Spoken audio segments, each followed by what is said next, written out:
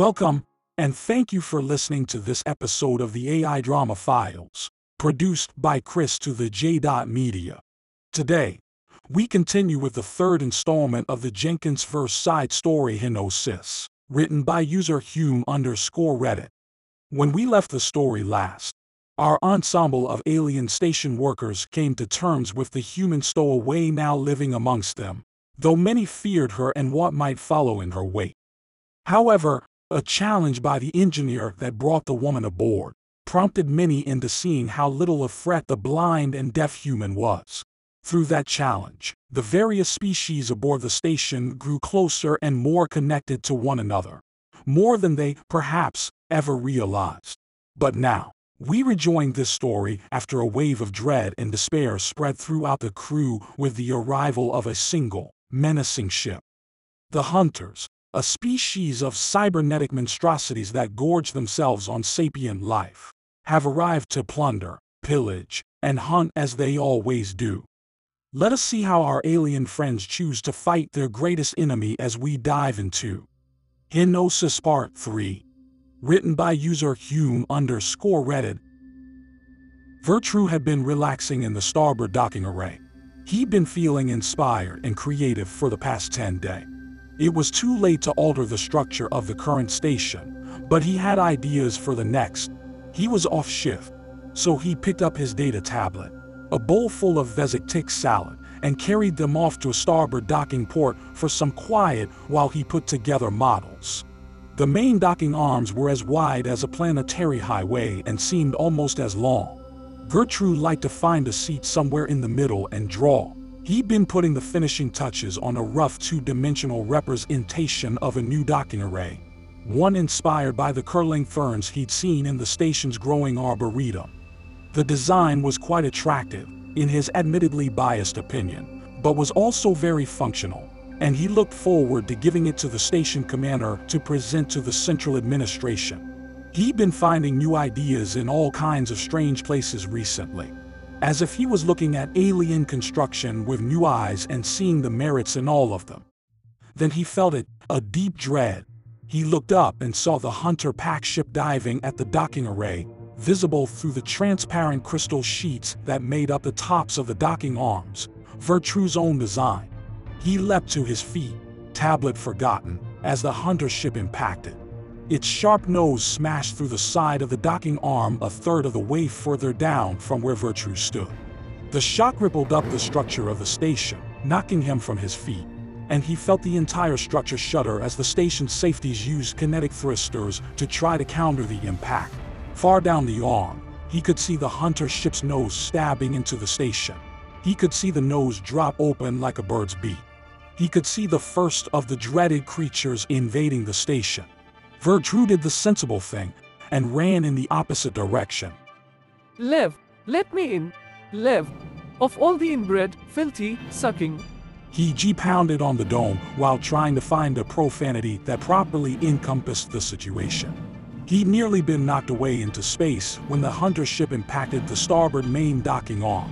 But fortunately, he brought his thruster pack and was able to push himself back. Then he carefully thrust down towards the bottom of the dome, near the station proper, and found one of the airlocks located along the edge. The problem was the lock had to be operated from the inside, and Kiji couldn't contact Lev nor any of his assistants. The Hunters were broadcasting a jamming signal, and Kiji couldn't reach a hard line. The station was huge and barely populated. He couldn't just thrust to one of the other ports and hope someone was on the other side. The only place he knew someone was present was the dome, which is why he was pressed against the crystal sheeting like a hip-lipped fly, begging for someone to notice him, preferably someone who didn't plan to eat him.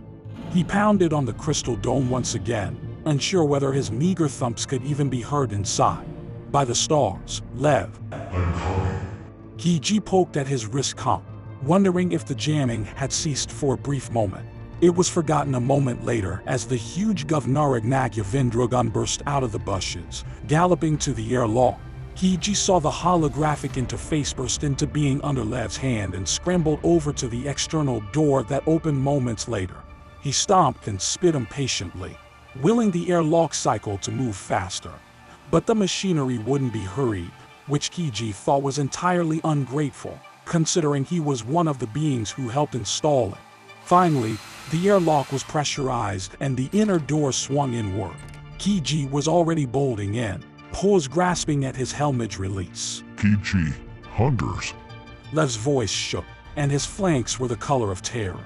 The gallant's helmet popped off, and he flexed his muzzle, making his ears pop. I know, just give me a moment. What should we do? What can we do? Kiji looked out beyond the dome, at the menacing ship embedded in the distant docking arm. I don't know. Locale were not meant for running. The docking arm was a long, wide, and very open thoroughfare. Virtue's stumpy legs drove him along with all the speed his panic could muster, but the hunters had seen him almost immediately and were pursuing even faster than he could run. There were terminals dotting the length of the arm, and Virtue would pause and quickly activate the kinetic fields that separated each section. But the fields were meant to stop escaping atmosphere in the event of a breach, not pulse fire. And the time spent erecting the fields was time not spent running. If anything, the hunters seemed amused at his desperate antics.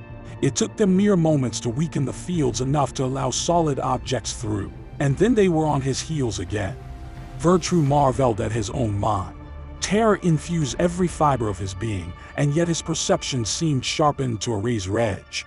He felt hyper-aware, like colors had gained extra meaning, like he could hear the buzz of the kinetic fields and the whisper of the air circulators, as if he could feel the plating beneath his feet flex from the mass of evil that was hanging off the station's arm. His thoughts had never been so clear or so fast. Unfortunately, his body couldn't keep up, and his turbocharged brain only meant that he felt the pain all the more exquisitely as a pulse blast caught him in the leg, reducing the bone just below his right knee into fragments and crushing the flesh around it. Virtue cried out in agony as the limb collapsed underneath him, sending him crashing to the deck and tumbling. For a moment there was nothing but the pain, as another part of his mind noted that he was on the ground, helpless, and waited for the next blast to finish him off. The finishing shot didn't come, and he managed to labor up onto his arms, peeking over his shoulder. 3 hunters were approaching, slowly, savoring the moment. 3 was too many. 1 was too many, and now he couldn't run. There was nothing he could do. He could only wait and hope they'd kill him quickly, before they began to eat him. No fight. Fire ignited in his belly. Pain turned to anger.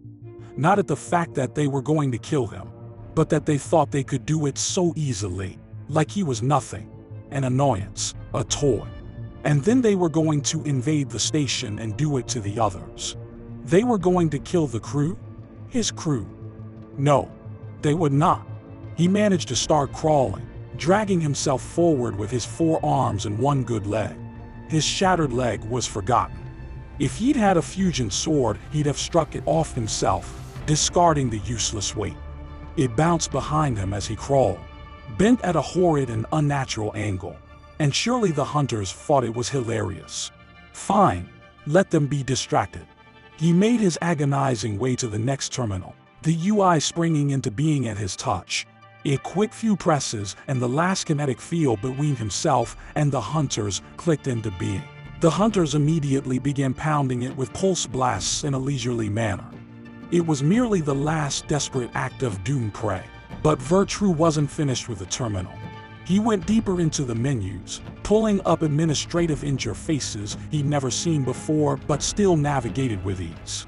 He sought the management of the gravity in the section. He wasn't a technician, but he shunted power regardless. A warning came up, and he overrode it with a code he wasn't supposed to know. He didn't question where the knowledge came from, merely satisfied with knowing that he wasn't helpless. There was a buzzing sound behind him as an object, perhaps several objects, pushed their way through the kinetic field.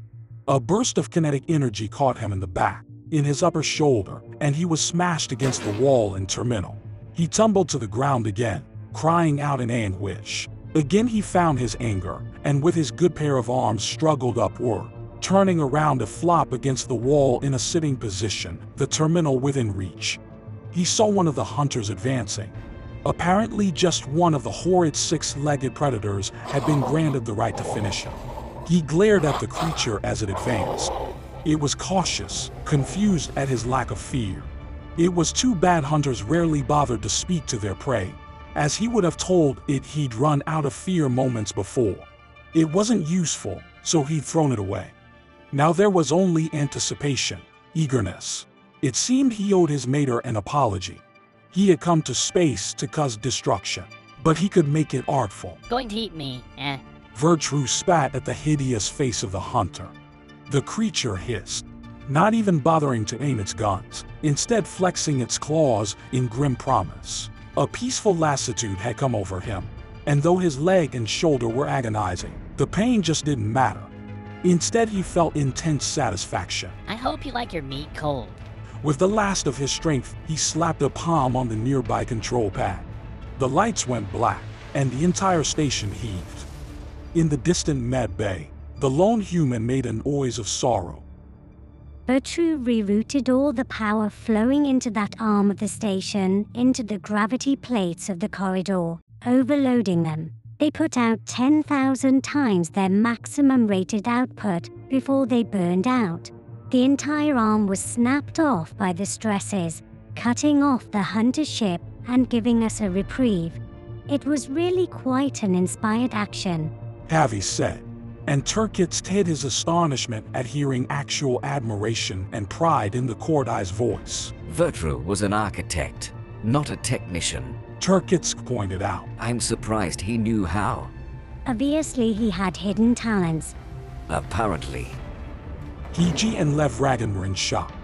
They had watched as the starboard docking arm had seemed to implode, an entire corridor section collapsing flat before detonating into a burst of shattered metal and crystal shards.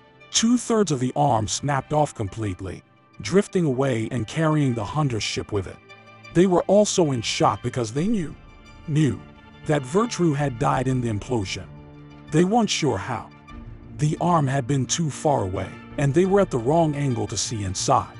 But they were sure that the locale was gone, having sacrificed himself to buy them time. Just time.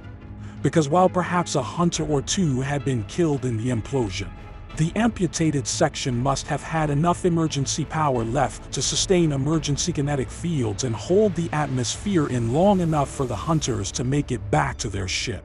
As the pair watched, the insect-like ship withdrew from the severed arm, then dove downward, past the arboretum. Anger could be seen in the way the ship flew. The hunters did not like being outsmarted by prey. Moments later, the station had shaken again, the hunters piercing the installation from a different, more secure spot. But the shaking had not been sharp. The station shook and shook, like simply piercing the hole hadn't been enough.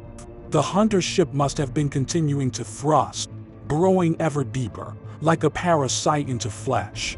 There was a brief pause, like an indrawn breath, and then the shaking resumed, harder and briefer, then ended. The attackers emerged again from behind the curve of the station's hull, and the pair could see wreckage hanging from the reinforced front of the vessel, like scraps of flesh hanging from a predator's teeth. The ship turned and dove again, to the bottom of the station, near the reactors and utility areas. There was another sharp jolt, then nothing. Levragan stared. What? What are they doing? The answer was given a moment later as a spray drifted into view from the second impact site. A torrent of frozen atmosphere. Move! Move! Cal roared as the crew was caught in a sudden windstorm. They'd all felt the ship pierce the hull again, but apparently piercing hadn't been sufficient for the hunters' needs. The enemy ship had pierced and then dug, thrusting hard, pushing itself in through the bulkheads, through compartment after compartment, until the needle-like nose of the ship breached the inner shaft itself. The hunter ship must have been almost entirely buried in the outer hull to extend so far. The hunters didn't invade. If they had, Cal had nearly 20 pulse pistols and 5 pulse rifles waiting for them. A pitifully small force, and the entirety of the limited stock of the armory provided to a station still in construction, but more than enough to handle the hunters had they been kind enough to breach in ones and twos like they'd be forced to do through the small breaching tube of their ship. Nearly 50 of Cal's crew were mustered together in the central shaft, while the remainder were making their way upward, towards the command areas, with orders to lock the doors behind them and signal that the station was in distress. The hunters had pushed in several decks below and on the opposite side of the shaft, giving them a perfect elevated position to rain fire down upon them. The hunters were neither so kind nor so foolish. Almost the moment the armored proboscis on the front of the ship had come into view, the ship had reversed, pulling out along the same path it had come in. A squeal of air turned into a roar, as the entire atmosphere of the inner shaft vented out through the giant hole left behind. A few emergency kinetic fields made a futile effort to hold back the mass of air, but the volume was simply too much. The notion of the inner shaft being breached short of the total loss of the station had never been considered. If anything, their sudden failure only made the decompression even more explosive. 2 crew were blown over the railing that surrounded the shaft, torn away by the torrent of air. If there was a mercy, it was that they'd certainly be dead or unconscious by the time they reached vacuum. A core-tie engineer next to Cal was lifted into the air, but with reflexes he didn't even know he had, the commander managed to snap the unfortunate being and reel him back in. The group rushed for the nearest doors out of the shaft, their commander on their heels. There were too many of them to push through a single door, so they split radially into 5 groups, each heading to the nearest escape. Cal had a moment of pride as they moved with precision, the Vizig-Tik and Rik-Tik-Tik-Pakir of the crew helping pull along the smaller, lighter core-tie and Molmir, the heavy, blockish Unnoy trailing behind to snatch any being who got lifted off their feet. It was a fight to get through the door. The inner compartments were venting into the shaft through the door, and Cal's larger size gave the air more surface area to push against. A Vizig-Tik, GGP, leaned out to snag the hand of a pro. The core-tie Cal was pulling along, leaving the commander's hands free to grab the edges of the door and pull himself in. Commander. Someone shouted in front of him, pointing. He turned, seeing that his group had lost someone, a Vizig-Tik named Thirik who had been knocked to the ground. Thirik was clutching at the deck, unable to do more than lift his head lest the outrush of air push him even further away. Cal dropped to the deck, hooking 2 of his legs around the door and gripping as best as he could with the 2 arms on that side. He actually let himself slide back out into the shaft, reaching for the fallen crew member.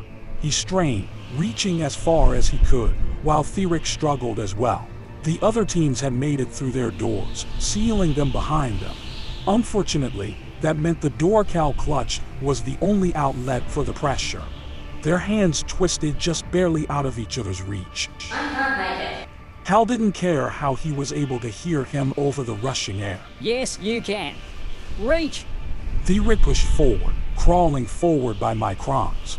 Their fingertips almost touched. Then a gust caught the Vizig-Tik and shoved him back. I can't. You can.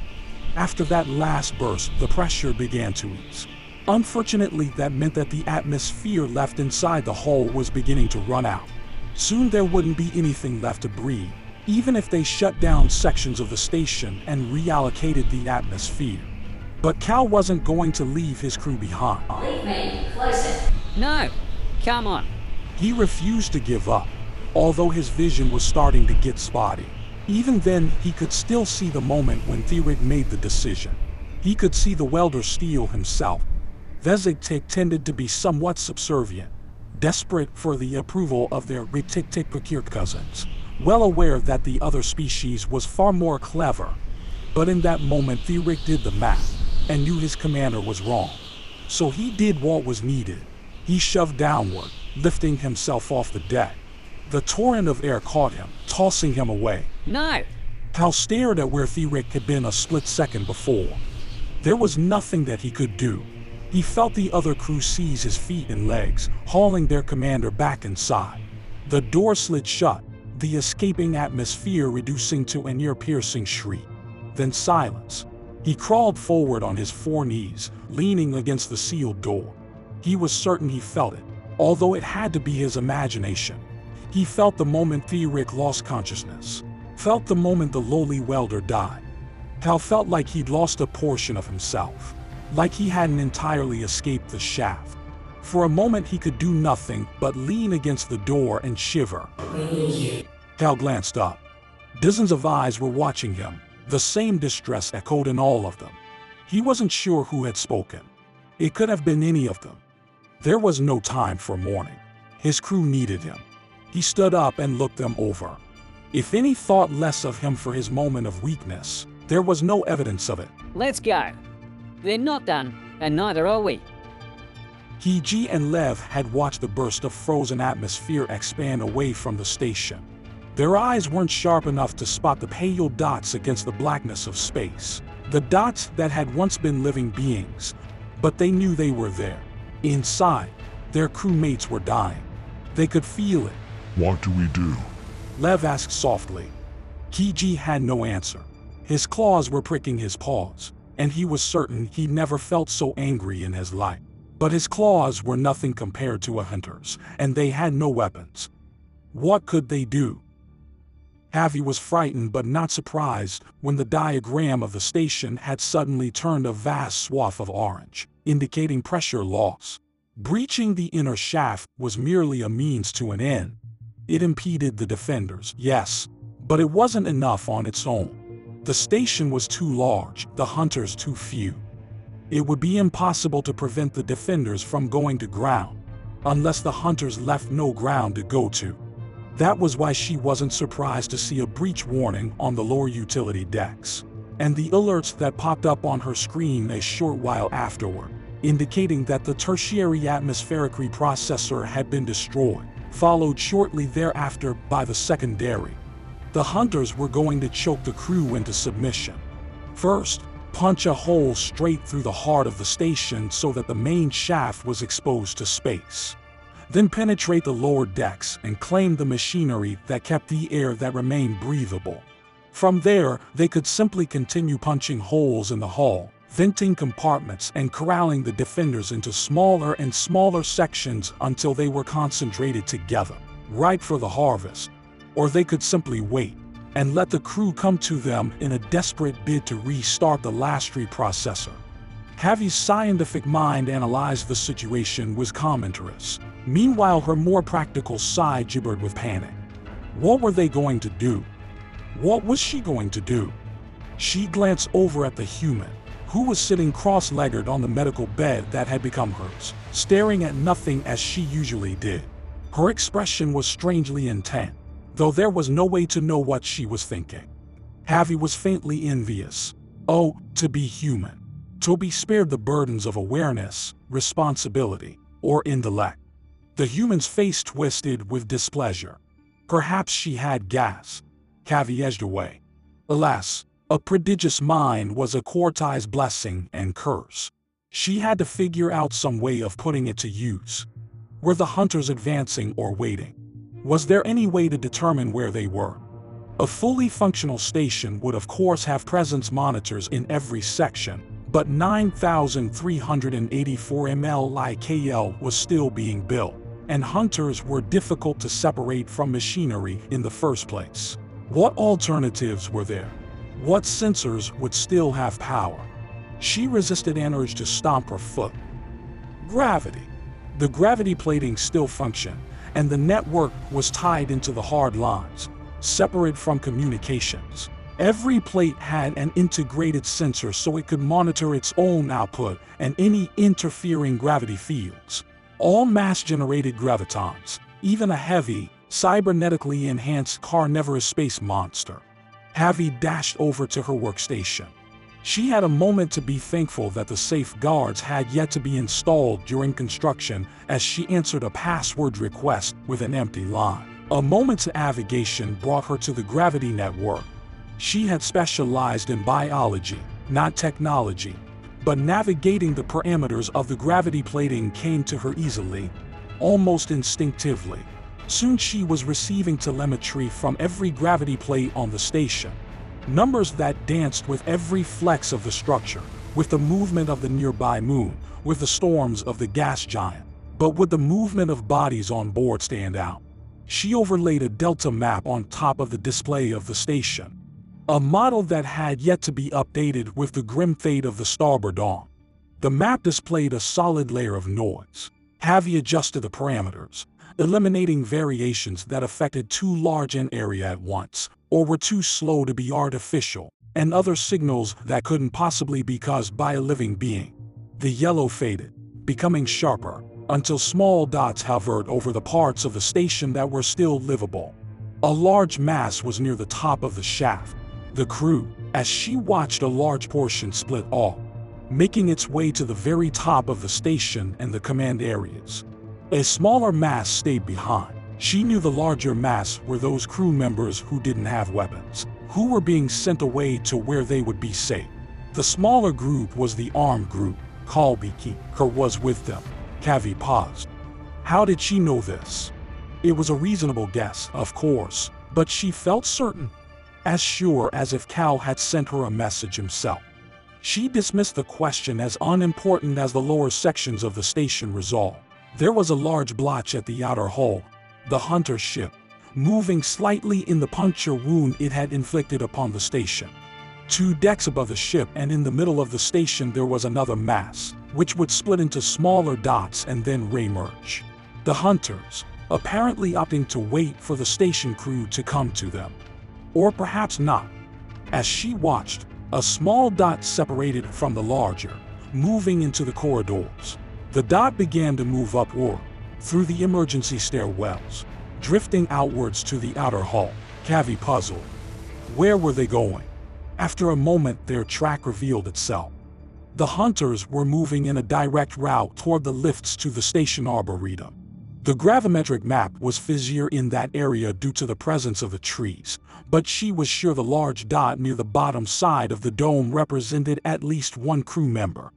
Her strange omniscience made itself known again in the form of certainty that the dot was actually 2 crew, Kiji and Levragan. How could she warn them? The comms were dead, thanks to the relentless electronic noise being broadcast by the Hunter Pack ship. Could she hope that they might have the same inspiration she had? Once she would have considered the idea ridiculous. But over the last handful of diurnals she had been slowly coming to the realization that perhaps this crew wasn't composed of the normal collection of brainless dolts. They'd been anticipating her needs more often, respecting her desire for silence. And yet, when they spoke, sometimes they said things that made them sound almost Cordy-like. At the same time, she'd felt more satisfaction in assisting them. And their presence wasn't nearly as irritating as once it had been.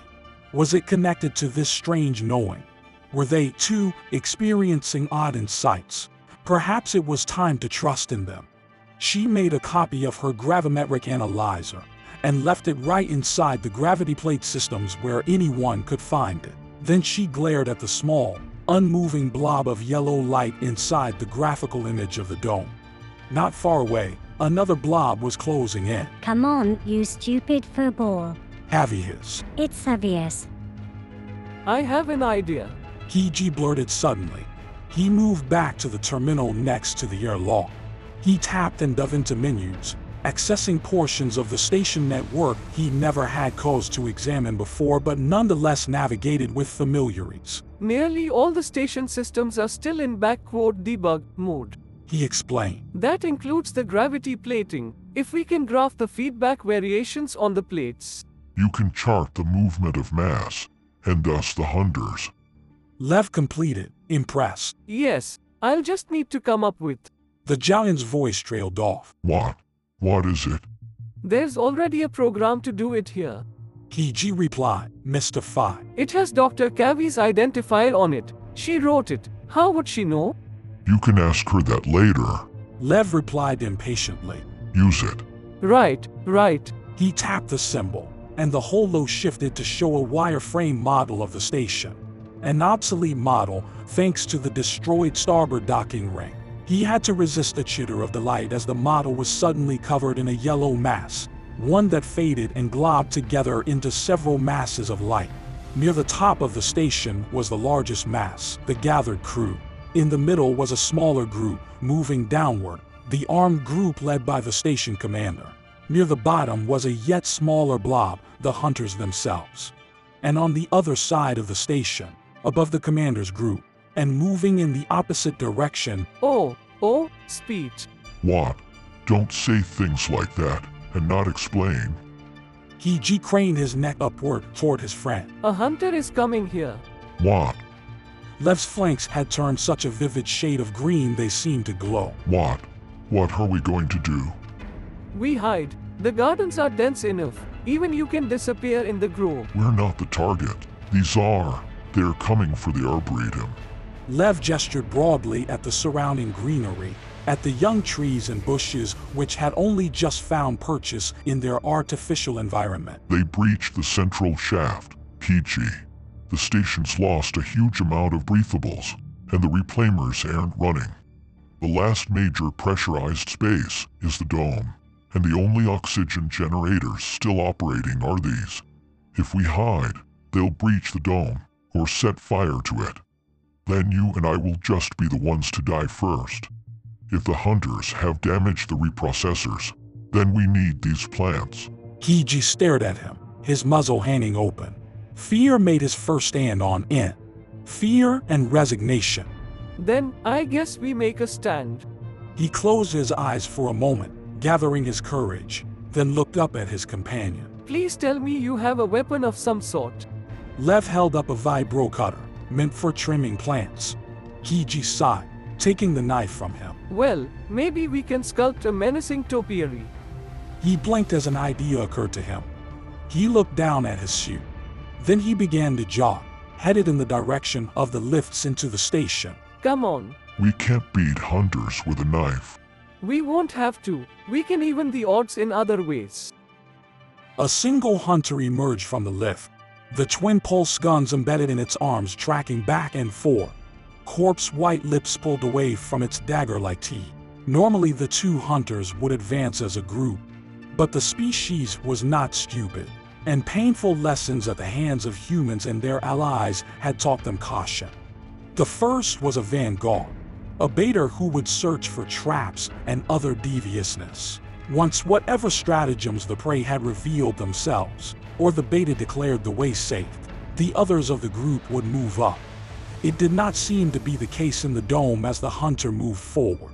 It was known that at least two prey were present in the dome. It had been trivial to simply look through the transparent dome as the swarm ship had flown in during the attack.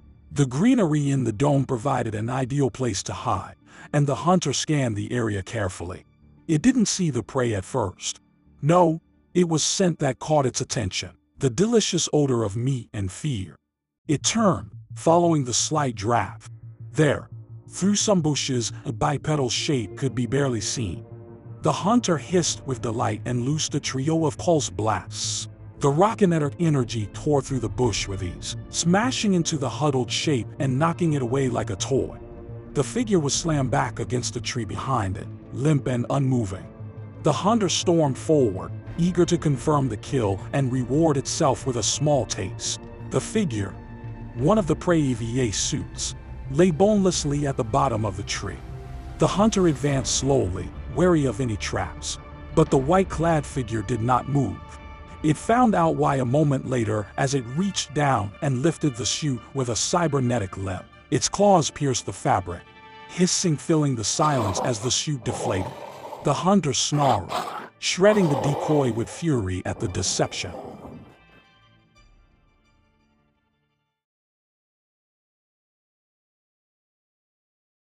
You have been listening to Part 3 of Henosis, written by user Q_Reddit, on the AI Drama Files, produced by Chris to the J.Media. We will leave Henosis here for the time being, as next week we will bring a special Christmas-themed episode here on the AI Drama Files.